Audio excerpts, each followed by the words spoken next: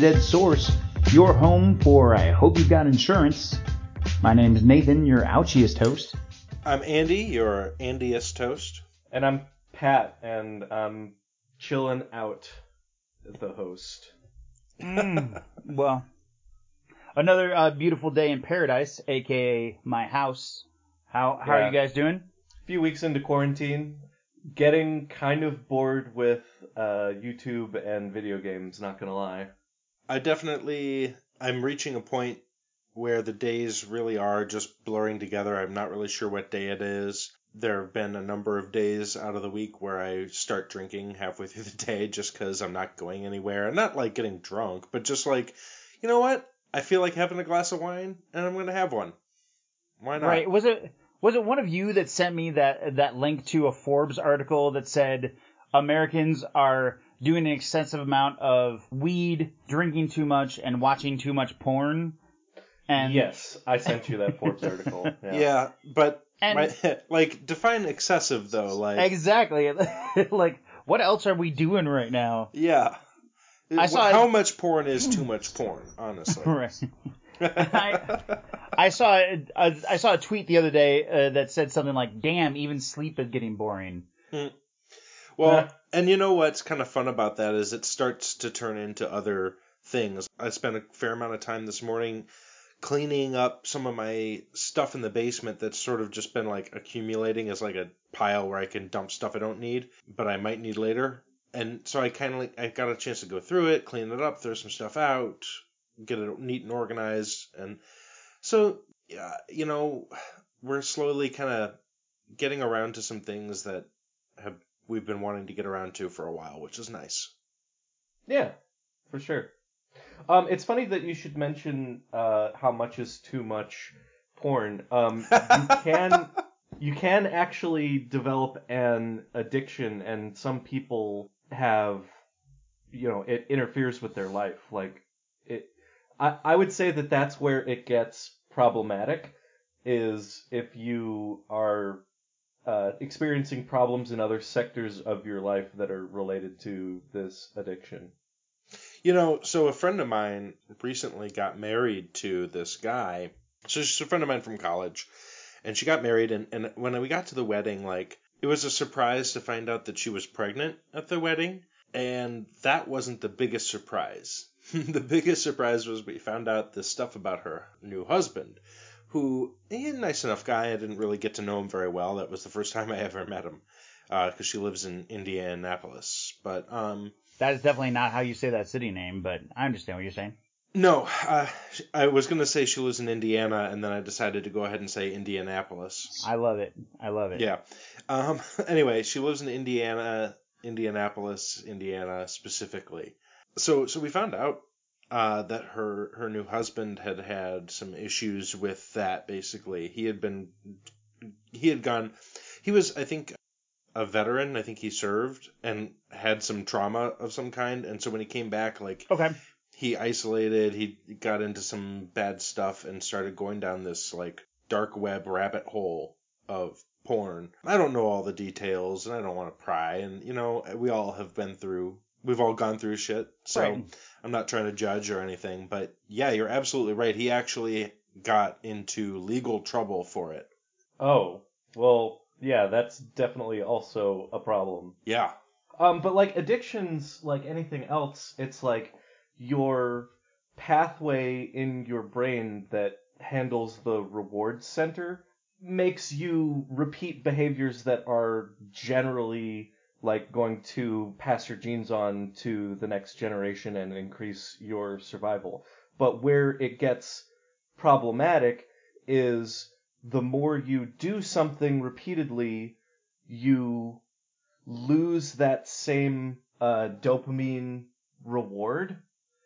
And you're chasing that first initial dopamine hit, and then you start seeking novelty, and you need, like, in the case of drugs, you need like bigger and bigger doses to get the same payoff that you had earlier. And if you get your brain accustomed to very large hits of dopamine from whatever. You can get it from skydiving. You can get it from really good food. You can get it from whatever. Then normal things that should be giving you a dopamine hit, like productive, pro-social things, aren't giving you that same dopamine release that you're used to. So, and that describes the pathway of addiction to any number of things, but including, like methamphetamine, cocaine, especially, but also pornography. Right, and this is where the jokes about, like, as people are dying, them say, like, blast my cache, or, like, delete my browser history. Right. Yeah. Come from, like, yeah, get a little, like, medical wrist bracelet that says delete my browser history. That's pretty funny. Actually, yeah. I was like, God. I like the phrase blast my cache. So that's a what new I've one to heard me. before. I hadn't heard that.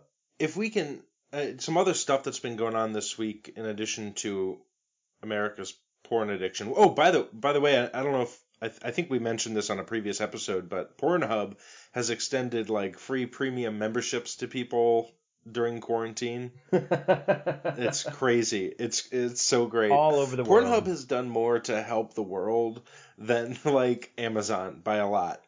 So I did see a thing where last winter, Oh, for sure. where there was tons and tons of snow.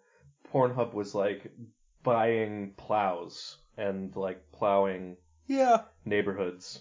Oh yeah, and they've done stuff like on Arbor Day before, like for I think the month that Arbor Day was in one year, every video that you watched for every like 10,000 videos or whatever, they would donate like they would plant a tree. The sex industry is like bizarrely uber philanthropic. Like they and it's been that way for a long time. Well, and Pornhub specifically because the reason I'm familiar with them is because I'm on Reddit all the time. And their PR stuff, when it first started up, had a huge, like, they would just drop in on different, like, non-porn themed Reddits and just, like, make different jokes and stuff like that. They would donate money, but they would try and be, like, involved in the community, great. And I was like that. Yeah, and certainly no other reason. So. Right. Well, and the thing is, for that part of it, it doesn't matter if they sell porn or socks. Them getting in, like, I love, like, Wendy's Twitter stuff now. Oh, Wendy's Twitter is savage. Amazing. But it's amazing, and it's such a good PR for them. But it sort of took a bold vision for them to be like, all right, go on McDonald's for a while now, I guess. So, how's your guys' week going? Good. I keep on, like, it is so hard to come up with new stuff that I've, like, it's very much like our lives are just Groundhog's Day right now, right? Like, well, but I will say that, like, since last week's episode, there has been the conversation around Bernie dropping out and Joe Biden being the presumptive nominee has really exploded, at least in my social sphere on Facebook. Right. Well, because you're specifically asking questions about it too. Well, no. I mean, like, I am, yeah, but I'm doing that as a response because I'm hearing people talk about it. I'm seeing other people posting about it constantly. And so I'm now, like, really trying to get in and try and get a feel for kind of the zeitgeist of the situation, you know? I'm probably misusing that term. Zeitgeist just means, like, the spirit of the times. Right. So I think I use it okay. Right. Okay. Yeah, that's a correct use of it. So, I mean, I'm kind of bummed out, obviously, because Bernie was kind of my guy. As the self-proclaimed most conservative person on this podcast, that's a strange thing to say. I don't think I said that. I don't know that I said that ever. But anyway, yeah, so, I mean, there are issues that I think are going to come about that might fracture the party in a way that doesn't bring people into the voting booths. So I think that's what's going to be really too bad about this situation.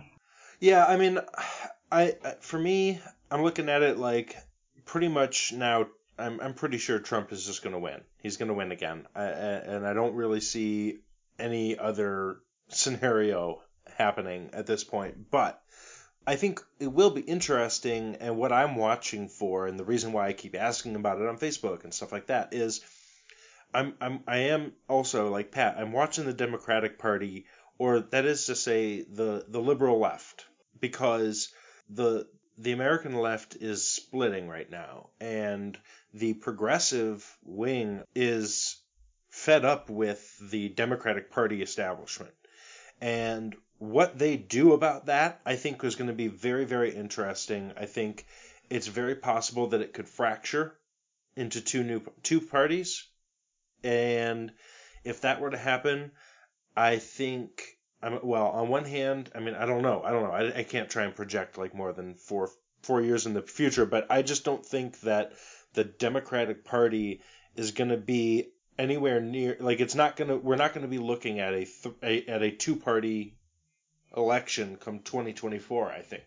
Yeah, this will always be the problem, is like, they might fracture off into a small other party, which might be enough to screw over Democrats. But I think a lot of Democrats are pragmatic about this stuff. I mean, we've all voted for lesser evil many times before. Evil. No, it's gotten us Barack Obama. You know, it's gotten us. I'm not saying, like, even for me, Barack Obama was still it was settling for him. He wasn't exactly who I wanted, but I voted for him twice, and I'm happy with my choice. There's stuff that I didn't like that he did, but I do think that we've produced plenty of good candidates. It's not our topic for this week, but this does segue very nicely into the sort of election reform that we wanted to talk about next week. Yeah. No, but this is just the only thing that's really been happening this week, at least for me. that's interesting and worth talking about. I'm trying to think. We've been trying to walk a couple times a day, just get out of the house, get active, which has sucked because it's been it was beautiful cold yesterday. And rainy and stuff a lot. I've been I've been doing a lot of cooking, so I did a really nice garlic cheddar mashed potato thing for Easter. We had a honey baked ham. I did some asparagus in some bacon fat and got it nice and crispy on the outside and soft and delicious on the inside. Just trying different stuff. And baking, I baked 4 different loaves of bread this week. So. Oh yeah. And one of them was fantastic. And the other ones were okay. What did you do differently? Alright. The one that I used, I actually have some sesame seeds that I use when I do any sort of Asian cooking. I like to toast them up and then put them on top of whatever stir fry I make or whatever. I think it adds a nice bit of flavor to it. But I ended up making one of my loaves. So the one that was great, I have a Dutch oven. You combine, I think I can probably do this. You combine 3.5 cups of flour with about a cup and a third of hot water. You use a teaspoon and a half of baking yeast and about 2 tablespoons of salt. The thing I like about this recipe is most baking, I think, is science. You have to be exact with it. And this recipe is pretty forgiving, but you form that up, and you let it, rise for about an hour and a half to 2 hours. You go ahead and start your oven at the end of that 2 hours at 400 degrees. And I don't know if anybody at home cares about this at all, but I'm going to finish it now because I started it. You go ahead and reform your dough. You go ahead and turn it again, form it into a ball, let it rise for another 15 minutes to a half an hour while your oven is getting hot. You put it on some parchment paper inside of your Dutch oven with the lid on. You let that cook for half an hour. You take it out. You take the lid off. That lid is going to be screaming hot, so make sure to use appropriate pot holders or whatever. And then you take the parchment paper out. You leave the loaf of bread inside the screaming hot Dutch oven. Put it back in the oven and let it cook for another 10 to 15 minutes, depending on how dark you want the top of it to be. And what I did is, before I threw it in the oven, after that 2 hours of rising, I went ahead and threw a bunch of sesame seeds in that bowl as I turned it the second time, and I got a really nice sesame seed loaf of bread, and it was fantastic. So, speaking of healthcare, was that a smooth transition or no? I thought it was pretty good. Let's do it. If you eat too much of that bread, you're definitely going to need some healthcare. Oh, dude, I love bread. Don't talk shit about bread. Be like Oprah. Eat more bread. I just described a whole recipe. Bread is great. If anyone here is a fan of bread, it's me. A friend of mine made pancake covered bacon. Like, she made bacon and then she poured pancake batter and cooked that. So it was like a stick of pancake with bacon. That could be good. Okay. So getting back to the thing you tried to get back to before, our theme this week is going to be healthcare. Single payer, universal, private, whatever your jam is. We're going to talk about it. I'm guessing we're going to talk about and disagree about Pete Buttigieg's plan, because I know, Andy, you were a big fan of that. We're going to get into some stuff, and I'm excited to have this conversation. We've been talking about having this conversation, I mean, basically since we started the podcast. Is Buttigieg the universal, but if you want it, and if you don't want it, you can stick to the one you have? Which is not far off from Biden's plan either. Although, I don't know why, but I don't like Biden's as much. I don't even know. What's the difference? I will say the shitty thing that Biden did this week as I don't even say a half-hearted, like a 10% hearted gesture towards the progressive wing is he said that he wanted to expand Medicare. But his expansion was to like age 60, which is less than what Hillary offered in the last election. So what he offered was nothing. Wow. Well, let's start out with kind of just laying a little bit of groundwork here, because I think we want to make sure that we're using all the same, we're using all the same words in the same way and everything like that, right? Sure. So when you say single payer, what does that mean? So single payer is a system or one single entity, which is responsible for paying the health care claims. Single payer has to do with how many parties are responsible for paying the bill. Right. So it also makes for instance, I was just going to say it makes it incredibly easy for that system to advocate for lower prices as well, because they're buying it in such huge bulk that it makes it easier to bring costs down. Well, kind of. I mean, yes. But go ahead. No, because not just yes, because the person, the entity that is paying for it isn't necessarily buying the drugs themselves. They're just paying the healthcare bill. So it's the hospitals bill the government in most cases. So they aren't directly buying it. Sure, it's connected. It's connected 90% of the time. So I guess that's fine. You can separate that out if you want. What you're talking about more is universal healthcare, universal coverage, and that's where the buying power starts to come in a little bit more, I think. But they often go hand in hand, but not always. Medicare is a single payer system. Medicaid is not. The ACA is not universal health care, obviously, because there's millions of people who are still uninsured, unemployed. Well, yes, that too. That too, but not related. Not because of this, right. So, I think just understanding the difference between those two terms, because people use them interchangeably and they aren't actually interchangeable.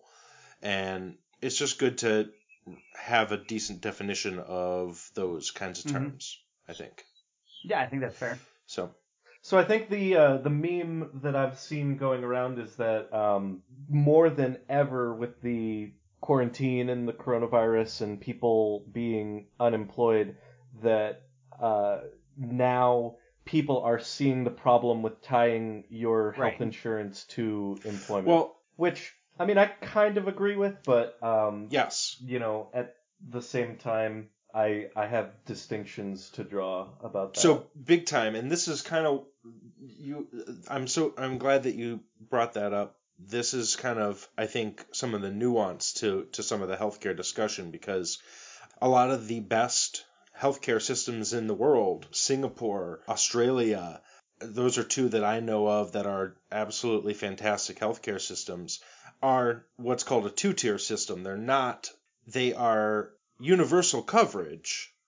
Everyone is insured, but it's not a single payer system. Okay, can you expand on that? Like, what does that mean then? Yeah, basically, there is basic healthcare coverage the government provides, which is the first tier, which is like you can go into if you get shot or have a limb cut off or get coronavirus, you can walk into a hospital and you can get healthcare. But then there's a second tier for higher standard of care for people who can afford it. So if you want to spend more on your insurance and get, say, some elective procedures done, or say, you want to be able to go to the doctor even if you just have a little bit of a cough, like whatever it is that you want out of your health care, you can get by just paying a little bit more if you want Right. to. Everybody's covered. Everyone has sort of that, catastrophe level, right? Cancer treatments and whatever you need. Whatever you need, but there's an elective upgrade, I guess you can call it. In a lot of ways, that seems superior to me, especially because a lot of the industry of medicine in this country is stuff that is either, preventative or entirely elective. Mm-hmm. Which is why I am a proponent of the basically the coverage for all who want it plan. It allows people to upgrade if they want, to go to a private insurer if they want, but it makes sure that every single person in this country has coverage. Yeah, my thing is I want for Medicare for all to work, everybody needs to be bought in. And we may actually agree on this, but if you don't want base level Medicare for all, I'm totally fine with you buying a supplemental plan. I mean, that's capitalism, right? All you need to do is create an additional plan that will cover you for, I don't know, like you guys are talking about elective surgeries. But if you want that additional plan, it doesn't mean you get to opt out of the base plan. Everybody has to pay for that base plan, and you'd get something on top of that if you'd like. Okay, I mean, I think that's one way to work it. So here's the reason why I kind of like Pete's version of it a little better than that. And I want to be clear, this is a subtle nuance to it. I really don't think that this is a huge gap, right? I think one of the advantages that, say, an opt-out version of that plan has is it creates more competition to give the best health care, because it takes the price, it allows the government to establish a low base level, which then now all the private insurers are competing with that. Right now in our healthcare system, and especially before ACA, it's weird to not call it Obamacare anymore. I think you can. I got so used to calling it Obamacare, but I try to call it ACA now. Anyway, especially before ACA, private insurance companies would compete with each other by increasing the quality and increasing the price. But they would increase the quality a little bit more than the competitor and the price a little bit less or whatever. But there's a lot of what you call perceived value built into that, where it's less about what you're actually getting from it and more about what you think you're getting from it. And I think the best way to understand perceived value in my mind is if you go to a car dealership, they'll add on stuff like free oil changes or free car washes. And that's all perceived value, because in all likelihood, you're probably not going to use it at all. And even if you do, they're out almost nothing. It doesn't cost them anything. It's a convenience to you, kind of, but it doesn't really cost, you're not saving that much. So perceived value is, there's that meme, and I don't know what the meme is from, but the little kid holding the note, and he goes, oh, wow, this is worthless, right? That's Gravity Falls. There you go. So at any rate, just to wrap up that thought, Pat. Yeah. So it used to be that these insurance companies would compete with each other by upping both the price and the quality. So say they'd go, okay, now you can get all of these things, and you don't want all those things, but you're going to pay that because you need that one thing off that list. By having one government standard that's the minimum, everybody knows that they'll have what they need out of that and at a low price, then it really lowers the ceiling on how far companies can ratchet up the price, and it puts more onus on them to increase the actual value of the insurance they're offering. So that's the advantage. So I'm done. So being unable to opt out, like I appreciate that, like, you know, if you're in a catastrophic car crash, that you would still be able to get that covered. But if you're not able to opt out, you're in a sense getting billed twice. You're not able to say, like, you know, I actually don't want to pay into this single payer. Right. You are not able to do that. You're correct. Yep, that's a good choice. A good point. Also, I think it takes out that choice. So I'm losing a little bit of freedom there. Kinda, but so this is what you're looking at all the benefits. You're looking at all the benefits of this for, you know, people who couldn't afford it in the first place, and that's great. But we're also sacrificing something in freedom, in choice. We talked about this, I think, a little bit last week too. The idea is, so let's go ahead and set up this guy who believes in personal freedom. He wants to go ahead and insure himself, which is, I don't have a problem with it, like, on its face. I'm young, I'm invincible, I'm not going to be hurt, I don't want to have to pay for health insurance, so I want to opt out. That's fine. The problem is how that guy reacts when he actually does get injured. Because the opposite end of I'm not going to pay for health insurance is that if you have the money and you choose not to self-insure, or like you choose not to get health insurance, that's fine. You just reach into your pocket and pay for that coverage when you need it. But that's not what those people are.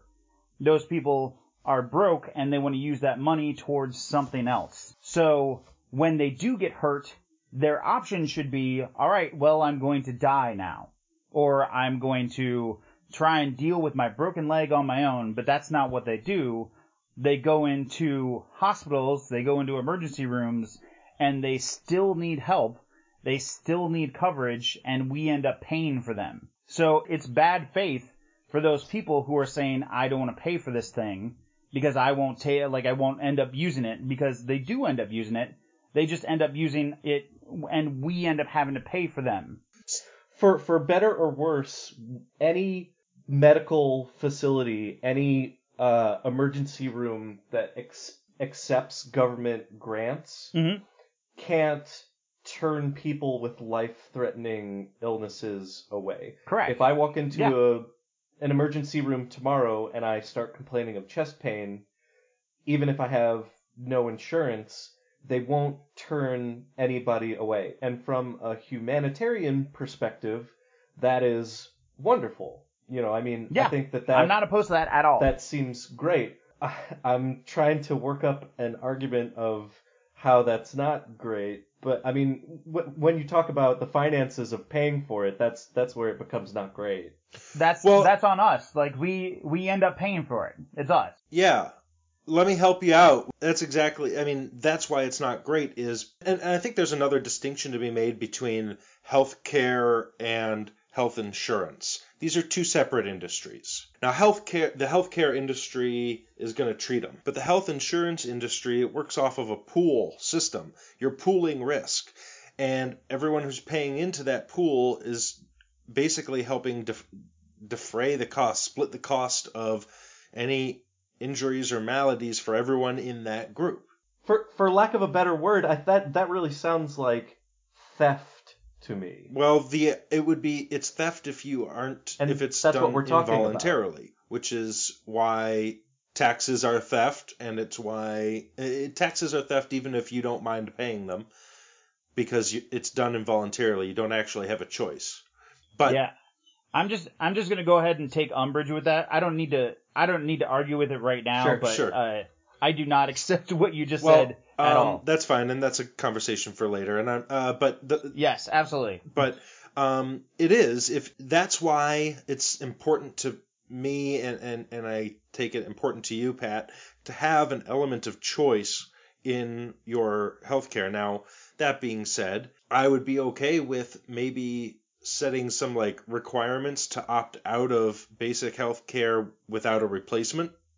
Like, if you want to get a replacement, then that's fine. You just you link them up or whatever. But if you want to opt out and not buy a replacement insurance plan, then there should be maybe some sort of like threshold where you have to have some ability to pay for potential. I was scared shitless when they came through with the universal mandate, when they started saying you don't have an option to be uninsured anymore, regardless of the fact that a lot of people didn't follow that.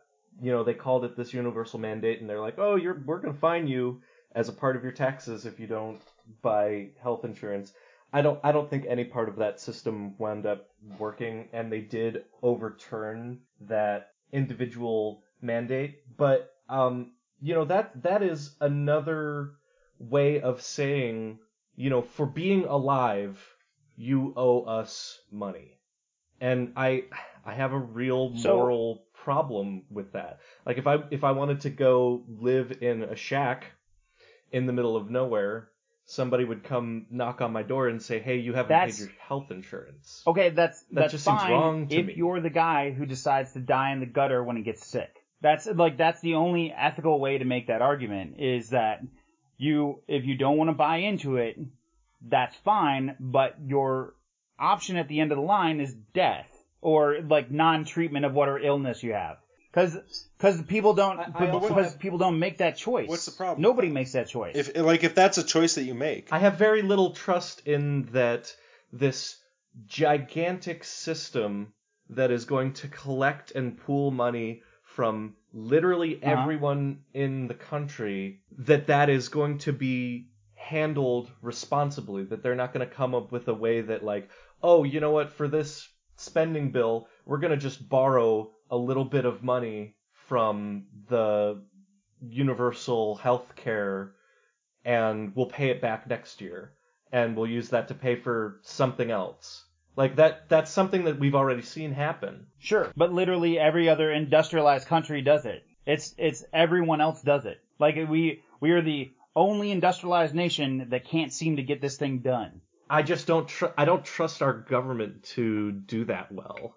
Fair enough. I think this is like us talking about universal basic income, right? Like it's not to say that there aren't issues to be worked out. I would totally agree on that.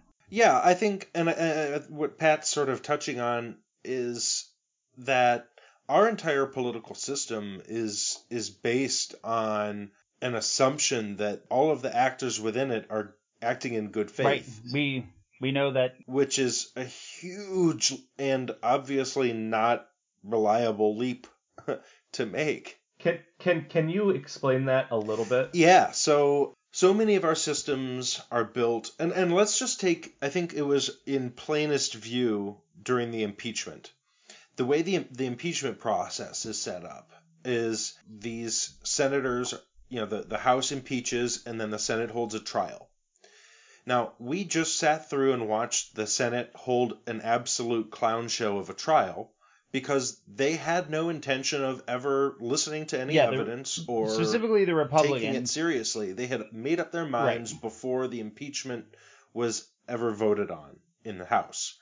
And that's not acting in good faith. And that's acting in bad faith. Okay, can you link that back to like our assumption that everyone in the government is going to act on that good faith? Like, can you relate that back to healthcare? So, well, it's your concern, exactly, that if somebody comes in who has some different ideas of how this money might want to be spent, that they can just come in and do that and do it under the guise of trying to help the system or something. You know, think about just another example, the tax cuts that Trump passed right when he took office was another example of how someone acting in bad faith can use our political systems for their own benefit. And in healthcare, I mean, in a single payer system, like there's a ton of money in there. And I'm not necessarily saying I completely share this concern, although it definitely is there. Somebody could, you know, if let's say we pass universal health care and we elect another Trump-like president in a few years, and they appoint someone to administer that universal health care program who funnels the money back into the military instead or something like that. Yeah, To me, it's about being responsible with what you're being trusted with, and I don't give the benefit of the doubt or assume that will be handled in a trustworthy way. Let's say that there's a bumper crop year, and the system is taking in much more money than it's paying out, and they say, okay, well now that's great, we can use it on something else, and then the next year is a crash.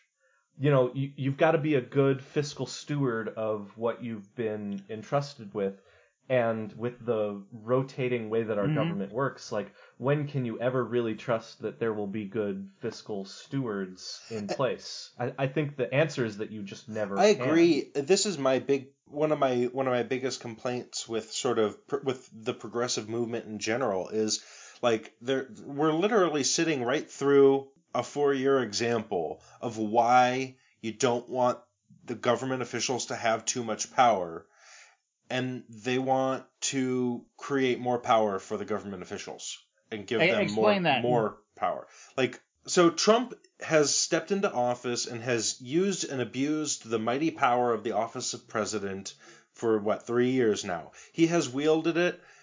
And the reason it is such a powerful office is because for 200 years we've been injecting more and more and more power into this executive, into the power of one person at the top of the government.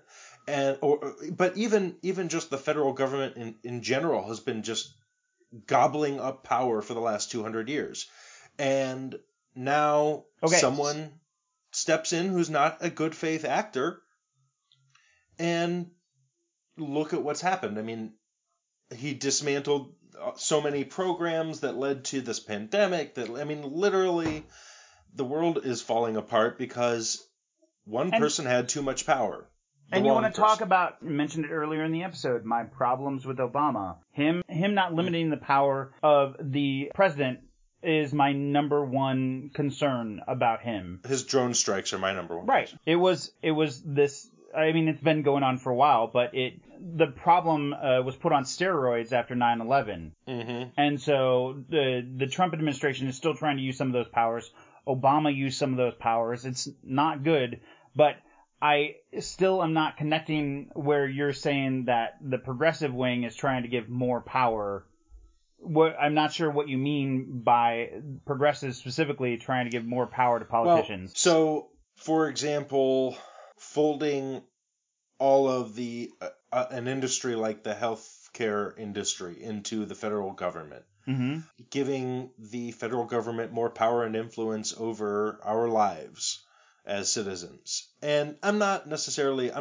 But they haven't done that yet, right? Like they're like it's their number one thing. But no, a few people have proposed a generic thing of Medicare for all. They haven't said we're going to do it this way. No one said we're going to give government control of this thing or that thing. So I'm not sure what you mean is my point. So if I may, What? So in a general way, when you're talking about liberal values, sure, a lot of the policy proposals that are made are increase taxation, increase government spending on social programs, and expansion of the size of government. And actually, like, we used to have conservatives that would decrease the size of government.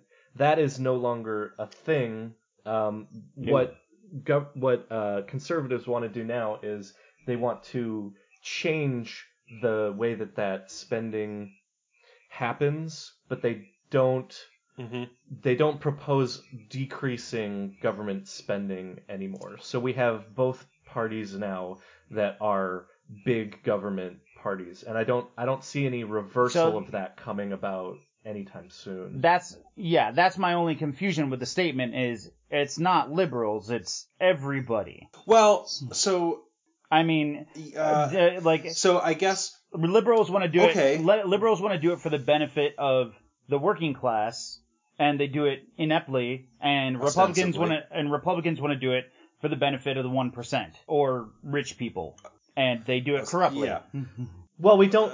Yeah, well, everyone, they both we do don't it have a corruptly, party but, now that's saying, let's decrease the powers of the federal government. This was a big debate. I would totally agree with that. You do have a party that says that. It's just a joke of a party. But in any case, we don't have one of the two major parties that are arguing that. But it was a big issue in early American history, and they had this huge existential problem of, do we want a standing army that is a national army? Do we want a federal government that wields any kind of power, and isn't that going to trample on the sovereignty of individual states? And now, like, we've come so far from that, like, it really is a big contrast.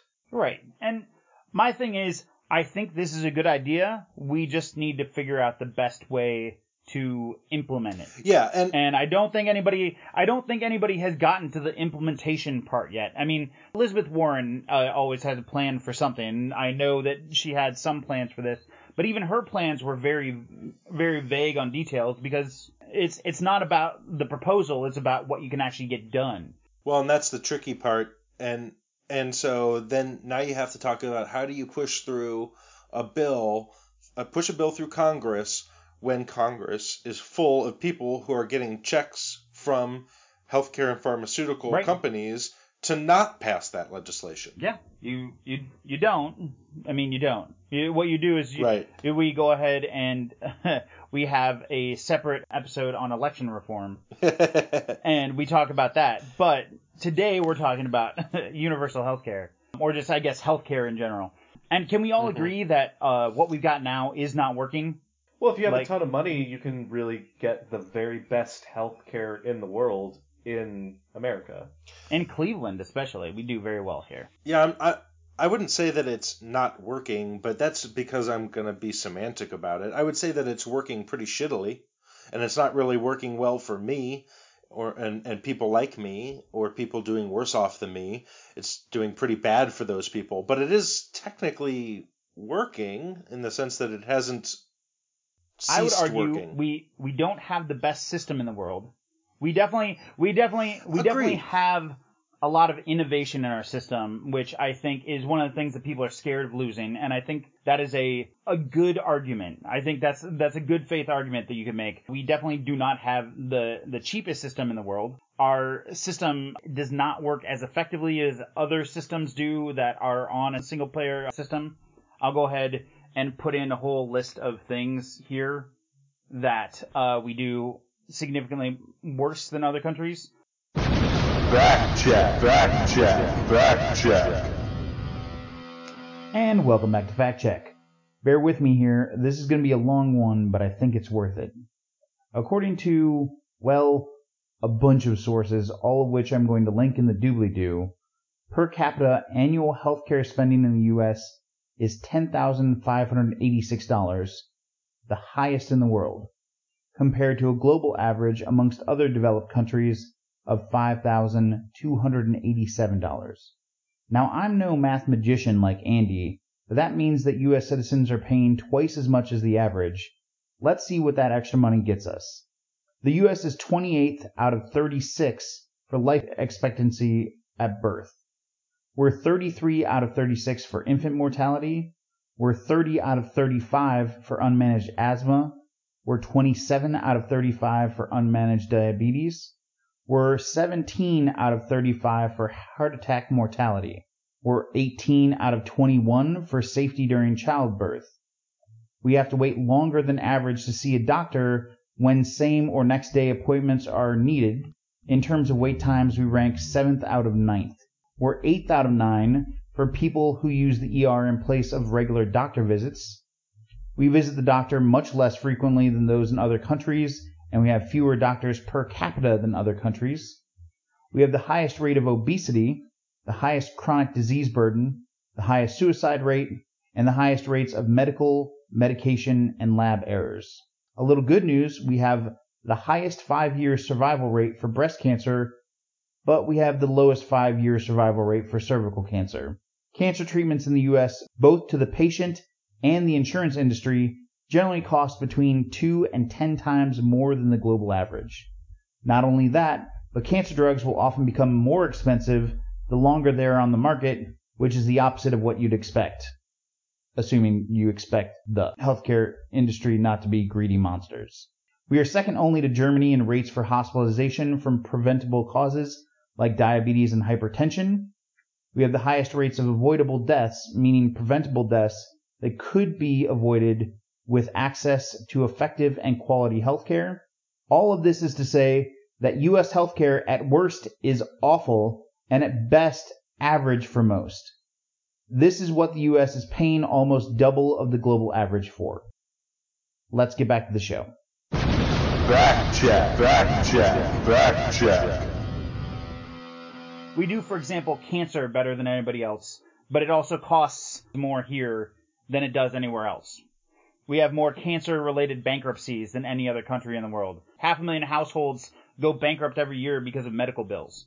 We have the most elite doctors, and we have the most advanced technology, and I really like our training system that is in place, but it's very expensive to educate doctors, and I want to continue to see them being a well-rewarded profession that attracts our best and brightest students. You know, if I need a heart transplant, I want the best heart transplant doctor in the world to do it. I 100% agree.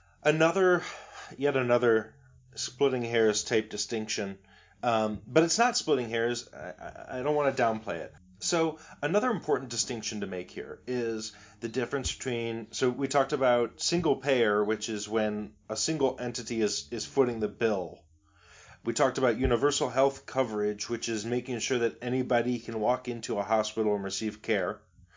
There's another term that gets floated around synonymously with those two, and it shouldn't be. It's not synonymous with them, which is socialized medicine. Socialized medicine is the universal coverage, single payer, and all doctors, hospitals, everything is a government employee.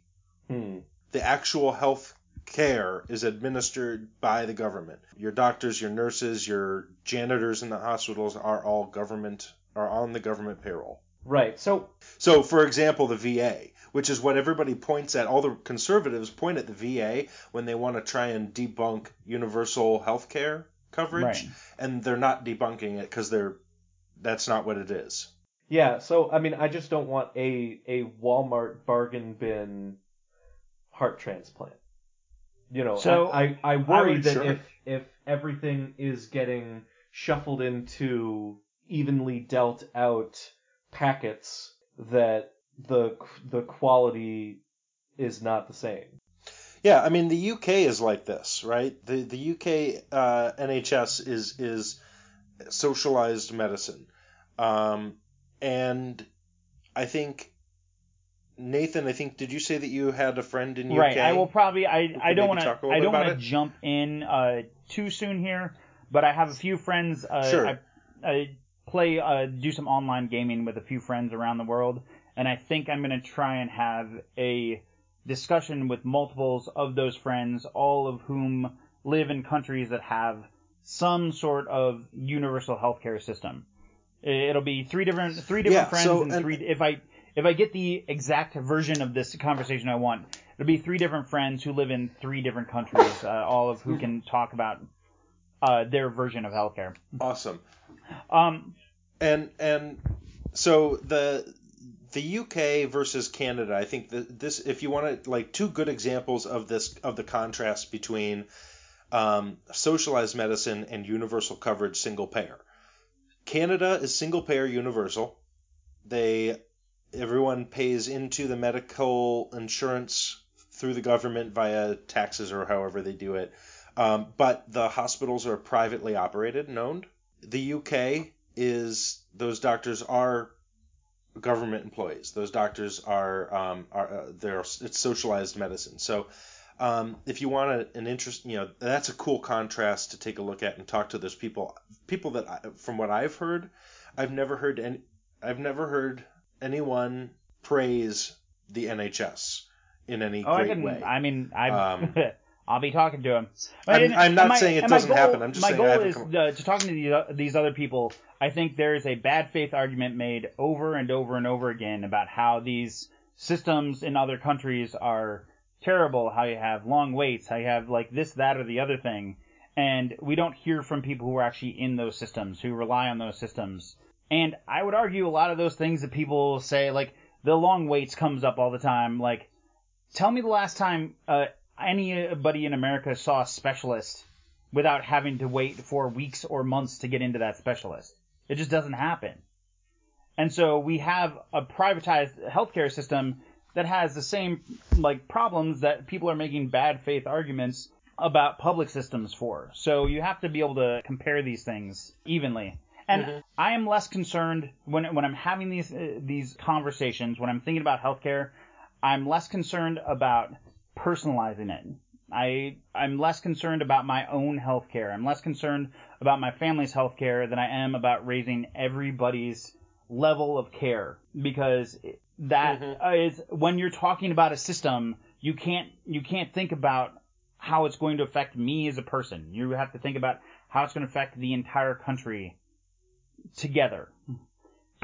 Exactly. And so that's why I like a system that we were talking about earlier, where everybody's going to buy in and you're going to get like base level coverage, but you can always go ahead and get the gold package. And if you want to wait less time, or you want a better surgeon, or you want this, that, or the other thing, absolutely go ahead and buy some supplemental health care on top of that base level, the universal basic health care, if you will, and get that better coverage. But the first thing we need to do is we need to, like, if we're going to have a private system, and if we're spending twice as much as every other country, and if we are having all these things that come with our healthcare system that are not great, we're risking bankruptcy and all this stuff, we should at least have the best healthcare system in the world. And we don't. We have like the 30th best healthcare system in the world. So maybe this is just like, too bad, salty potatoes, but you're not going, if I buy the gold package, you're not going to give me my baseline back in the form of a voucher or a refund. You keep your baseline. You can go ahead and use your baseline for whatever the hell you want. This would be in addition to it. But no, you don't. I don't get out of paying for it. No, because you still have it. But if you don't want it, you still have it anyway, to have it. And you still have to pay for because it anyway. Because it's bad faith to say I don't want coverage.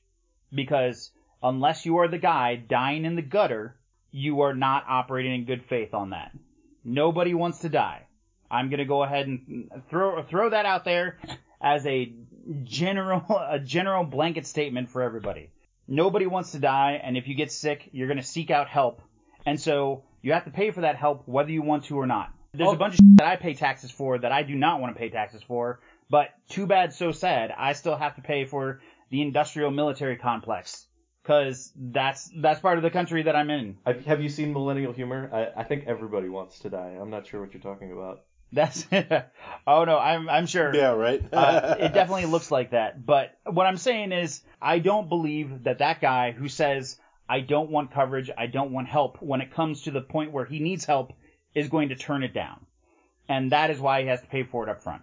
So, and that's kind of the argument for universal coverage. Everybody needs to have coverage, right? But tell me, how would you feel if the only way you're allowed to opt out of that is if you have a replacement healthcare plan? I don't want that to happen. I don't care if you have a replacement healthcare plan. Why? You can have extra healthcare on top of it. Why? Because the only way it works is for everybody to buy in. The only way it works, because it makes That's not true at all. No, it's absolutely 100% true. It only works if everybody buys in, because it makes it less expensive and it spreads out the risk for everybody. That's the way this system works. That's the way every system in the world works. Okay, so maybe I don't think that my pooled risk is the same as the pooled risk for everybody. That maybe I think that, I'm young and healthy and I take good care of myself and I make good health decisions, and everyone that I see, the masses of people, are all making terrible health decisions and they're eating awful food, and they're exposed Smoking meth. or smoking meth, or making terrible life choices, or exposing themselves to undue amounts of risk. And I don't want my risk to be bundled up with theirs, and I think that my risk pool should be lower. Or at the very least, we should be trying to get these people to like a nanny state, get these people to make better decisions, Right. like give them incentives to make better decisions. And there's an argument that those people would automatically make better decisions if they had regular access to a doctor that didn't bankrupt them every time they had to go in. If people weren't afraid... You can hope that's true. Right. You can hope that's true, but maybe... I mean, it's theoretically possible that the opposite is true, that, okay, now I have universal health care, so I'm going to take up drag racing or, popping wheelies on a motorcycle because now I have universal health care. But it's the same thing as That's possible. It's the same. It actually seems more likely. It seems like the same hope that you would have as a young, healthy person making smart choices, that you're not going to get, hit by a truck and break both your legs. Well, I actually looked both ways before I crossed the street. Yeah, but that truck hopped that curb and you got screwed anyway. What I'm saying is, it doesn't matter. It doesn't matter. You still have to pay for it. You should have to pay for it because you don't know whether you're going to need it or not. So can I? And I'm going to go back to what I said before. You said that the system only works if everybody is paying into it. Right. It's the most efficient. It's the most efficient use. Plainly not true. No, because it's the most efficient. Okay, use now of the that's system. different. That's different. Hold on. Hold on. Because what you said was the system only works if everyone pays into it, and that's plainly just not true. I still don't think the system works best when everybody pays into it. Maybe okay, now we have a conversation, but we are right now. We have a system where not everybody pays into the same insurance pool, and it, like I said, it does not work. It doesn't work sure great. Does not work. It works. I mean, it works. What are you talking about? It doesn't work. No, you're being dramatic. I'm not being dramatic. Listen to me. People die unnecessarily. People have health insurance. People go to the doctor. So people die unnecessarily. Okay, that's people it not go working bankrupt well. Unnecessarily. That's all right. Guys, I'm gonna officiate this. You guys are each gonna get a minute and a half to have your say, and we're gonna do this one at a time. So Andy, you already had a little bit of an opportunity. I'm gonna give Nathan a minute and a half and for a rebuttal, Sure. And then we'll go back to you, Andy. Okay? Does that sound good?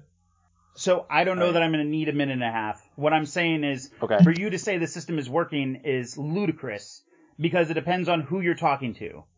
Yeah, people do not have homes because of this. People do not have loved ones because of this. People die. I have read multiple stories about people who have been in the hospital getting coronavirus treatment, and their last words were literally, "Who's going to pay for this?" We do not have a system that functions. We do not have a working system. I'm not saying that you can't get your leg fixed if you want, but that's not the point. We do not have a functioning system right now the way it needs to be. That's my minute and a half. Okay. All right. I'm gonna start you, Andy. Go ahead. That just doesn't make any damn sense. So, all right, if it's not working, we wouldn't have hospitals that you can go into and get treatment. If it wasn't working, there wouldn't be insurance companies. You can't equate working poorly with not working. Not working doesn't exist, doesn't work. There are no hospitals. You're fucked. You just die. Everybody dies. The fact that anyone can walk into a hospital and receive some treatment means the system is sort of working. It's not working well. It's not working efficiently. It frankly sucks. Granted, but that's not the same as not working. That's all. Are you gonna? Yeah, I'm done. That's fine. That's fine. I think your time. We're not gonna. I think we both kind of agree. Language matters. That's all. We kind of agree, but what you're saying is working is not acceptable. It is not a baseline okay level of success in our system. For what we give up, not having a single payer system, we get a baseline shittier system than every other industrialized country in the world. And it's not okay. And by that standard, it does not work. I understand what you're saying.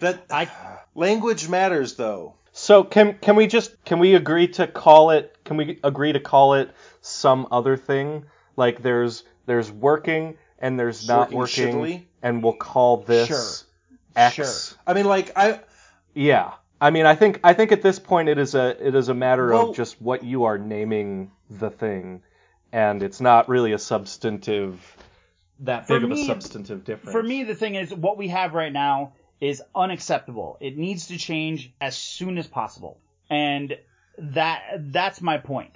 What we have is not a system that is acceptable as is, and that would be my level of okay, it's working. Okay. If it's working shittily, then okay, we can leave it as it is, and like it sucks, but okay. And I don't think we're there right now. So if I can pivot for a second, one of the central ideas to this is healthcare as a human right. What are you guys' thoughts on it being a human right? Yes. Yes, it is. Okay, well that's I guess, do you want to expand on that at all? But do you have anything, Andy? No, I mean, Nathan, do you want to expand on that first? Yeah. I mean, again, we're the people who do not pay into the system right now, we end up paying for anyway. So I feel like what you were discussing earlier, Pat, your right to go out in the woods and live or die as you see fit, I don't actually have a big problem with that, other than the fact that we don't live in that society anymore. And you don't have the option to go out and live in the woods. So I have to live in your society, so I should have the right to, live in that society. And right now I don't have that right. Okay, so let me break it down another way. Do you have a right to an organ transplant? Do you still have the right to an organ transplant if the doctors look at it and say, you're a bad risk, there are other people that need this organ transplant more than you do, or have a better survival rate where we don't think you'll do well with it? I mean, to what degree are we going to trample on that right? I mean, at that point, why even call it a right? I think you have a right to be put on the list. If you're a bad risk and there are other people in front of you, then so be it. But there's going to be a point where we can 3D print new organs, and at that point, who gives a shit? Like, go to town. I guess... Right. I think kind of going back to that original question of is healthcare a human right, the humanitarian in me wants to just automatically say yes, because I think, people's health is super important, and also very oftentimes affects the health of those around them. And so I think there's a lot tied into that. But also I have to recognize that healthcare and is there's two actors. There's the recipient, but there's also the provider, and that's someone's job. That's someone's livelihood, and I don't know that I'm entitled to someone else's labor. So what I'm coming around to saying, I guess, is yes, I think everyone has a right to be healthy, or has the right to have the ability to be healthy, and I think that how they get that health care can and probably should vary. My personal thing is I don't think it's a human right at all. Or if we're going to establish it as a human right, that is definitely a radical divergence from anything that we've ever had before. But I mean, furthermore, I would argue that I don't think that it is or should be. To your point where you said, I don't have an entitlement to someone else's labor, I think that's exactly right. A couple of weeks or maybe a month ago, we had that discussion, and I said, what if you were the last doctor that's on Earth? Do people, even in that odd example, even in that hypothetical situation, do people still have a right to your labor? And if you're the last doctor on Earth and you decided not to treat somebody, Like, are you violating their rights by not treating them?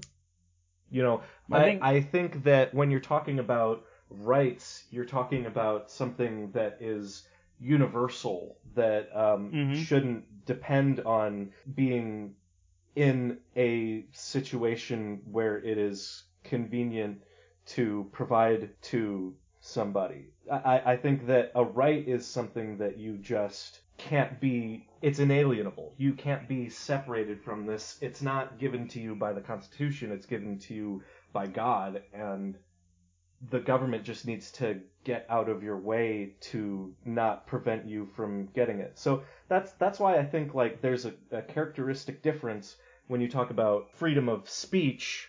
Like, okay, that just means that we're not going to let the government get in your way of saying something. That doesn't mean that you can't tell me to shut up as a private citizen. But when you're talking about people have a right to health care, that implies that there needs to be something in place providing that to you. Yep. That's new. That's a weird new world that we're entering into. But it's not new. The thing we talked about last week that I'm going to talk about again is we've decided that Social Security is something that you get to buy into. As a country, we've decided that we care about what happens to people, and we've already done it. So it's just a matter of degrees now. Yeah. How far we're going to go. Yeah, and sorry. I would also, can I just say one more thing real quick? I think the way we have set up our society with the amount of power we've given corporations and the limiting of people's ability to actually make a living anymore, there is a large section of our society that literally can't get the things that they need. They can't, no matter how hard they try, make enough money to go ahead and get the things that they need. And so they can't pay into this system that they want to pay into so that they can stay healthy. I want to make a distinction. I think it would be super neat. Right. And I think it would be great for humanity. And I think that it would be beneficial, and we would see all of these different payoffs down the line. Like, it would be a great investment in the future and a good way to spend our money. I'm just drawing the distinction at whether I think it is a human right. I don't know if I accept that distinction. I think we have the right to make a decision about whether to seek medical care for something or not. But if we make that choice, I think the smartest way to make that choice is to do it through insurance, because it's pooling risk. That's the point of it. And the best way to pool risk is to pool risk with as many people as possible. So right. I think, and to that end, then also, even if you can't opt out of that system, if Nathan gets his communist way. I mean, label it whatever you want. I mean, it's the most pragmatic way. Let's say, I was kidding. Sure. If the Nathan healthcare plan goes into place, I think even if you decide not to use it, or you want to go get this other plan, but you can't opt out of this one, you can at least know that the cost of still being enrolled in this plan that you have no intention of using is as low as it possibly could be. So there's that silver lining, I guess. What I like about it is that it is making public something that, as an insurance company that's private, I feel like there is a very fraudulent claim that's being made. And the fraudulent claim is that we are going to pool this risk together, and we're going to collectively take care of you guys and pay out money where it's needed in order to cover healthcare costs. But at the same time, we are going to do that at a profit. We are going to collect profits off of this as a payoff for our risk that we've taken out on it. Mm-hmm. But the very conceit of that is that we are going to be collecting more than we are paying out. Like, that just seems inherently dishonest to me. Well, there's no benefit to them conducting their business in an efficient way. They don't. How much money is spent on trying to collect billing or arguing with insureds about what's covered and what isn't, or doing collections on past due stuff. Like, I would argue a good chunk of their business, the money that they put into is not spent on healthcare. It's spent on the business of the business they've gotten into. Right, and denying claims and hiring lawyers and fighting lawsuits. That seems so, for lack of a better word, like wicked. That just seems like really cynical to me. And I usually don't trust the government to do anything right, but if we could say that is going to be not done for profit anymore, and that's only going to be done, as a public service now, I mean, I can imagine a world in which that might be an improvement. Like, I hope that would be an improvement. Yeah. To say we're not going to profit off of this anymore. I will say that I don't inherently have I don't have a problem inherently with people making money by running an insurance company, because, like you just said, Pat, they are taking risk by going into that business, right? What if COVID-19 sweeps the nation and everybody is racking up insurance claims or something, right? I mean, they are taking a risk.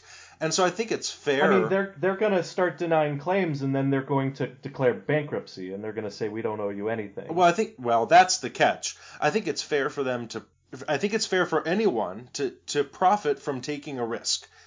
However, I don't think, first of all, they're entitled to any government bailouts. I don't think anyone is. I think government bailouts are bad as a general rule, although there, I guess, are probably exceptions. I think the system would be probably more efficient if it weren't run for profit, more efficient for us, the consumer. I think it'd probably be less efficient from the administrative side. But on the upside, there'd be far less administration to do. Right. Because you wouldn't be worrying about the billing part of it. Yeah, I think it would come out in the wash, or at least, or maybe even to our advantage. I think it would cost about half of what we're paying. How is that calculated? It's based on other countries and the way they do theirs. We pay about twice as much as they do now. Okay. So per citizen. So say that was inaccurate, and say we ended up having to pay 20% more than them. Well, we're still paying 60% of what we were paying before. Fact check.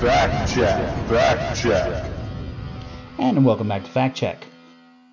According to a study in the Annals of Internal Medicine released in January of 2020, which I'll put in the doobly-doo, the U.S. spent $817 billion in healthcare administrative costs in 2017. That's $600 billion more than Canada.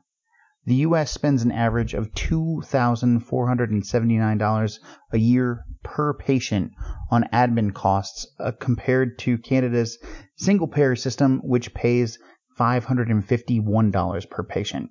Eliminating administrative costs would save the U.S. $6 trillion with a T over 10 years, all while ensuring that 30 million Americans who don't currently have insurance would have it, giving everyone a much better level of care and eliminating all deductibles and copays. And that's it. Let's get back to the show. Fact check. Yeah. So, I mean, I don't want to interrupt you. No. You keep on going with what no, you're it's saying. fine. I just am thinking, like, it's been done in a lot of countries, 18 countries. None of them are anywhere near, I'm looking through the list right now, none of them are anywhere near our size population. Doesn't matter. We could just break up into, like, sections of the country. I mean, it doesn't have to matter. That's the thing. And that's, so when it comes to implementation of this stuff, I think the most important thing is having everyone going into it with kind of open eyes to the data. Make adjustments. Our system probably isn't going to look like any of those other 18 countries who have universal health coverage. It's going to look a little bit unique, a little bit different, because we're a little bit unique and a little bit different. Again, a little bit unique means nothing. I know. It's binary, so. That's all right. We are an odd people here in America. There you go. And And so our system's probably going to look different, and it's probably going to cost a little bit different. Like, I think the point to take away from the fact that most of these countries have like a small fraction of our population is just that as we scale these models up, we need to be ready to make adjustments. Yeah. We need to know that it's not going to just scale up perfectly. And that, I think, is one of the biggest failings of our people and our legislators is this idea that, oh, if something doesn't work just right, we have to throw the whole thing out. Now, this is not going back to me saying our system, it doesn't not work, it just doesn't work well, right? This is not the same, because I do think our system needs to get chucked. It's garbage. It sucks. But when you have something like let's say we did take, say, the Canadian model and scaled it up for our population and did whatever, and it didn't, maybe there were like some longer wait lines than people want or whatever bullshit problem they have with it. Like, don't just abandon it. Make some changes. Find a way to improve on that. You know? Right. Not everything has to be a freaking revolution. But for healthcare, it's built on a rotting foundation. Okay, yeah, sure. We can keep the buildings. I fine with the secretaries keeping their jobs. Like, I like our doctors. I'm good with that. Again, I'm not saying, I want to be clear. I am all about completely dismantling our current healthcare system and just putting something completely fresh in place. In this example, that the baby's already died in the bathwater, it's okay to throw it out. Oh, poor baby. That was a little bit morbid. That's pretty morbid. So I think that your willingness to go along with a complete overhaul of our healthcare system is going to scale along this axis, and this is something that I've touched on a little bit before, of to what degree do you feel like we are all in this together? To what degree do you think that, your fellow man, your fellow American is sort of like on your side? Mm-hmm. I was talking about like familial preference in regards to like genetic psychology. Like kin selection? And yeah. Okay. And so, if you see yourself in competition with everybody else that's in the U.S., you probably don't think it's a great idea that we're going to start paying for everybody's health care. But to the degree to which you do feel like, we are all just part of a big family, that will inform your decision of like, okay, yeah, we actually probably should start getting everybody better health care and better outcomes. Well, so I want to disagree just slightly because I am a pretty intense classical liberal, personal liberties, all that kind of stuff, individualism. But also what's, even just selfishly, what's best for me, individually as well as a part of the country, is when it comes to health care, to get everybody covered, to have everybody taken care of. I don't think that is... that's something that you can arrive at either just pragmatically, because the numbers do play it out. It is more efficient. Or you can arrive at it somewhat emotionally by saying, well, no, I think that we're all in this together. And that. But I think it's very reasonable for someone to arrive at the conclusion that we need some sort of a universal healthcare system, even if they are intensely classical liberal like myself. And I think that people vote against their own best interests all the time. We see it over and over Constantly. and over again. And I want to help my fellow Americans, even if I have to do it by dragging them kicking and screaming into the future. Actually, can I go back? I just agreed with you about people voting against their own best interests all the time, and I'm not taking that back. Sure. I'm not gonna unagree with you, but I kind of want to nitpick just a little bit, because who the hell am I to say what their best interests are? They're the ones who can say what their best interests are. So they're maybe voting against what I think their best interests should be. I'm going to say that they have a perceived self-interest that is not right, and that my estimation of their interest is more correct than their own. But that's just me. Wow, Nanny State Pat. If they think their best interest is making less money and dying earlier, then yes, they have a point to voting the way they do. But other than that, I'm going to drag them kicking and screaming as best I can. All right, here's an example, okay? So cigarettes, and for that matter, alcohol. People are free to buy cigarettes and buy alcohol. Sometimes we'll put a tax on those things, like, we'll put a tax on cigarettes because they are leading to bad health outcomes, and that is actually costing money, and we need to defray the cost of the bad health outcomes from cigarettes. Put me in charge? I'm probably just going to get rid of cigarettes. Right. Well, that's the thing. And cigarettes is an interesting thing, too, because alcohol, you drink alcohol, and unless you, hit somebody with your car, it doesn't affect anybody else. But cigarettes can have an effect on the health of those around you, so there's, a different issue involved in it. Like heroin would be a better example. Well, all right. This is the kind of strange place where I tend to live, and I encounter this type of conversation with my friends constantly because the vast majority of my friends are pretty far left, and I being really frankly I'm kind of a centrist, but compared to most of my friends I seem like freaking Mitch McConnell sometimes. Oh God, I can't believe I just said that. Can we? Oh God, I'm gonna throw up in my mouth. I'm going to just repeat that at the end of the episode. No! Oh my God, he does look like a frog. Anyway, so I kind of come out further to the right, but I'll have issues. Like, I'll just use the cigarettes. I walk around and I see people smoking cigarettes. In my head, I'm going, are you f***ing kidding me? It's 2020. You know better. You know better. Why are you still smoking a cigarette? What is wrong with you? How have you not quit yet?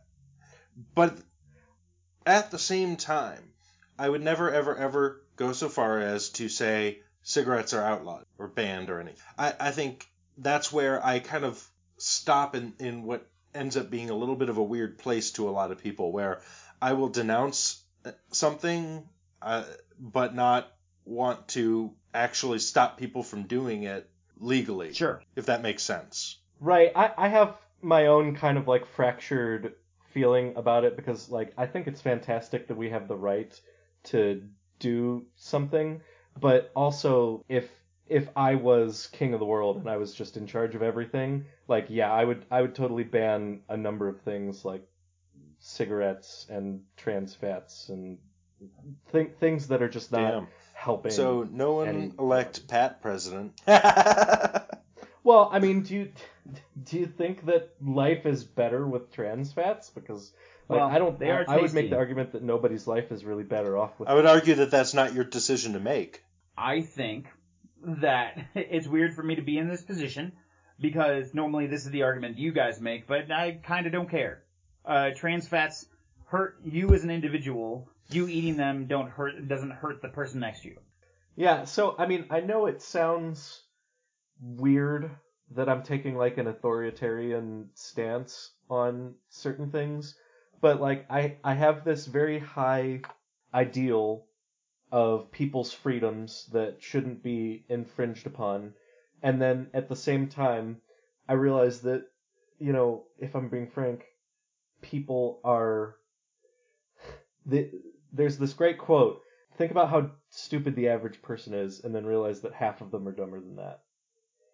I don't think people make good decisions, and to the degree to which that I would be empowered to help them make better decisions, I would try to let them make better decisions. I would not. I mean, I would want to help them make better decisions, but I would still want them to make the decision. So for me, it would be if we're talking just using kind of the cigarette thing as an example, mm-hmm. I would be in favor of ad campaigns against cigarettes. Or against the effects of tobacco. I would be okay with even kind of a social campaign against them, making it not cool, making it weird, or making it a negative quality to be a smoker. But at the same time, I still want to let people do it if they want to do it. Okay, but by the same token, we also make sure that drugs are tested before they're put out and that they're not going to be harmful to people. And we don't allow drugs to come to market that are just going to kill people. And the same thing with food. Like, you're not allowed to sell food that is just going to kill people. Like, I don't see it as a huge freedom problem. I guess I feel like anybody who buys that product of yours probably kind of fucking deserves to have their teeth blown out.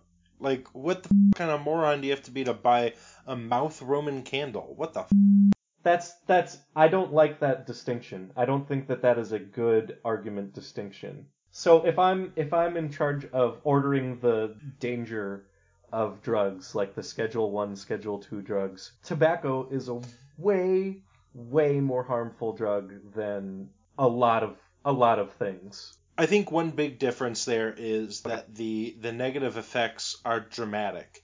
The negative effects of a cigarette can be big, but generally like only over time, over a lot of time. The argument just lies in sort of what you're saying, that it gives it time to seep into the culture first before we know how bad it is. I think in terms of like product testing and safety, yeah, there should be some basic standards. But at the same time, also, I'm going to sit here and tell you I'm pro legalizing drugs, and not just weed. I'm pro legalizing most drugs, because what I'm more interested in, I'm not interested in controlling people's behaviors. I don't ever want to cross that line into telling people what to do, but what I am more than comfortable doing is educating and letting them know, if you make this choice, here's what it will do to you. Here's the effects that it will have. And if you still make that choice, then so be it. So nicotine is present in tobacco. Right out of the ground, it would still have nicotine and it would still be cancer-causing. It probably wouldn't be as carcinogenic, but it would still be cancer-causing. Is tobacco actually, now, and this I'm genuinely asking, I don't really know. My understanding has always been, though, that smoking the tobacco itself isn't like the super harmful stuff. I mean, smoking anything is not great for your lungs, right? Problems. But that really what makes, it's the additives, specifically the nicotine. Ammonia, a chemical found in cleaning products, and other additives may be added to cigarette tobacco and may increase nicotine absorption, making cigarettes more addictive. Oh, okay. Some additives are bronchodilators that can open the lungs and increase the amount of dangerous chemicals that are absorbed. I thought that they added more nicotine to cigarette tobacco. Because, like, I know that cigars and pipes are not nearly that addictive, don't have nearly the kind of nicotine content, but I don't know if maybe it's just like a different genetically engineered crop, or if it's added in or what. So anyway, sorry. Yeah. So at any rate, back to healthcare here. Right. I feel like, well, I think we got to start coming in for a landing pretty soon. And I feel like one thing we haven't covered enough yet are, what are the arguments against it? I think we've gotten off on a lot of, we've gotten sidetracked a bunch, and I do not regret those sidetracks at all. I'm all about it. But what are some of the thoughts against it? And my thing before was, it's not less expensive than the alternative. Mm-hmm. It's not better for health outcomes than the alternative. So what's the benefit of our current system other than more innovative solutions to problems, potentially because they dump unlimited amounts of money into the solutions? Sure. Anybody got a second one? Yeah, I do. It creates a broader job economy. If you have 8 companies competing to do the same thing, that's more jobs than one entity doing that thing. Not to mention, we talked about all the overhead that gets cut out, but those are jobs lost. The lawyers, the bill collectors, all of that stuff. So, I mean, like, all right, I'm not saying that this is not my push to keep our current healthcare system here. I'm just trying to, No, but you're answering the exact question I asked, which is, I think it's totally fine. I do think one thing I liked about Bernie's plan, and I think Warren's plan also did this, is they both included 2 years worth of severance for anyone who lost their jobs from the healthcare industry, to give them time to get into a new job. Because yeah, we'll lose a ton of jobs under a new system, but like it's temporarily bad for those people, but remarkably good for the country. I want to be clear though. So I am never really gonna like balk a lot at eliminating an industry that's outdated or unnecessary and having those work, as long as there's a process in place to keep those workers afloat and train them to get them into a new career. Change is good when it comes to the economy. Trying to hang on to and I'll just to throw up a different example, the coal industry. To hang on to the coal industry just because you're concerned about losing those jobs is harmful to them in the short term and to everyone in the long term. But it does have a necessary element to me of training. Precious moments. Well, my precious moment of the day is that I get to stop editing for a little bit. As you can probably tell, we had a lot to say about this, and the episode ran long. We also had some technical issues that you don't need to worry about, but if I can, I just want to take this opportunity to say thanks for listening. I'm really enjoying this process, and I'm really happy with the episodes we've been putting out. Just a reminder, if you want to interact with us, we'd love it. We're r/BeatADeadSource on Reddit, or facebook.com/BeatADeadSource if that's more your jam. You can tweet us at dead_source. I think that's it. I can't bring myself to Instagram this stuff yet. Anyway, for our final fact check of the episode... Fact check, fact check, fact check. We love you. And that's no mini fact check. So for all of us, thanks for joining us. We hope you learned something. I really need to come up with a catchphrase. And love you, bye. Bye.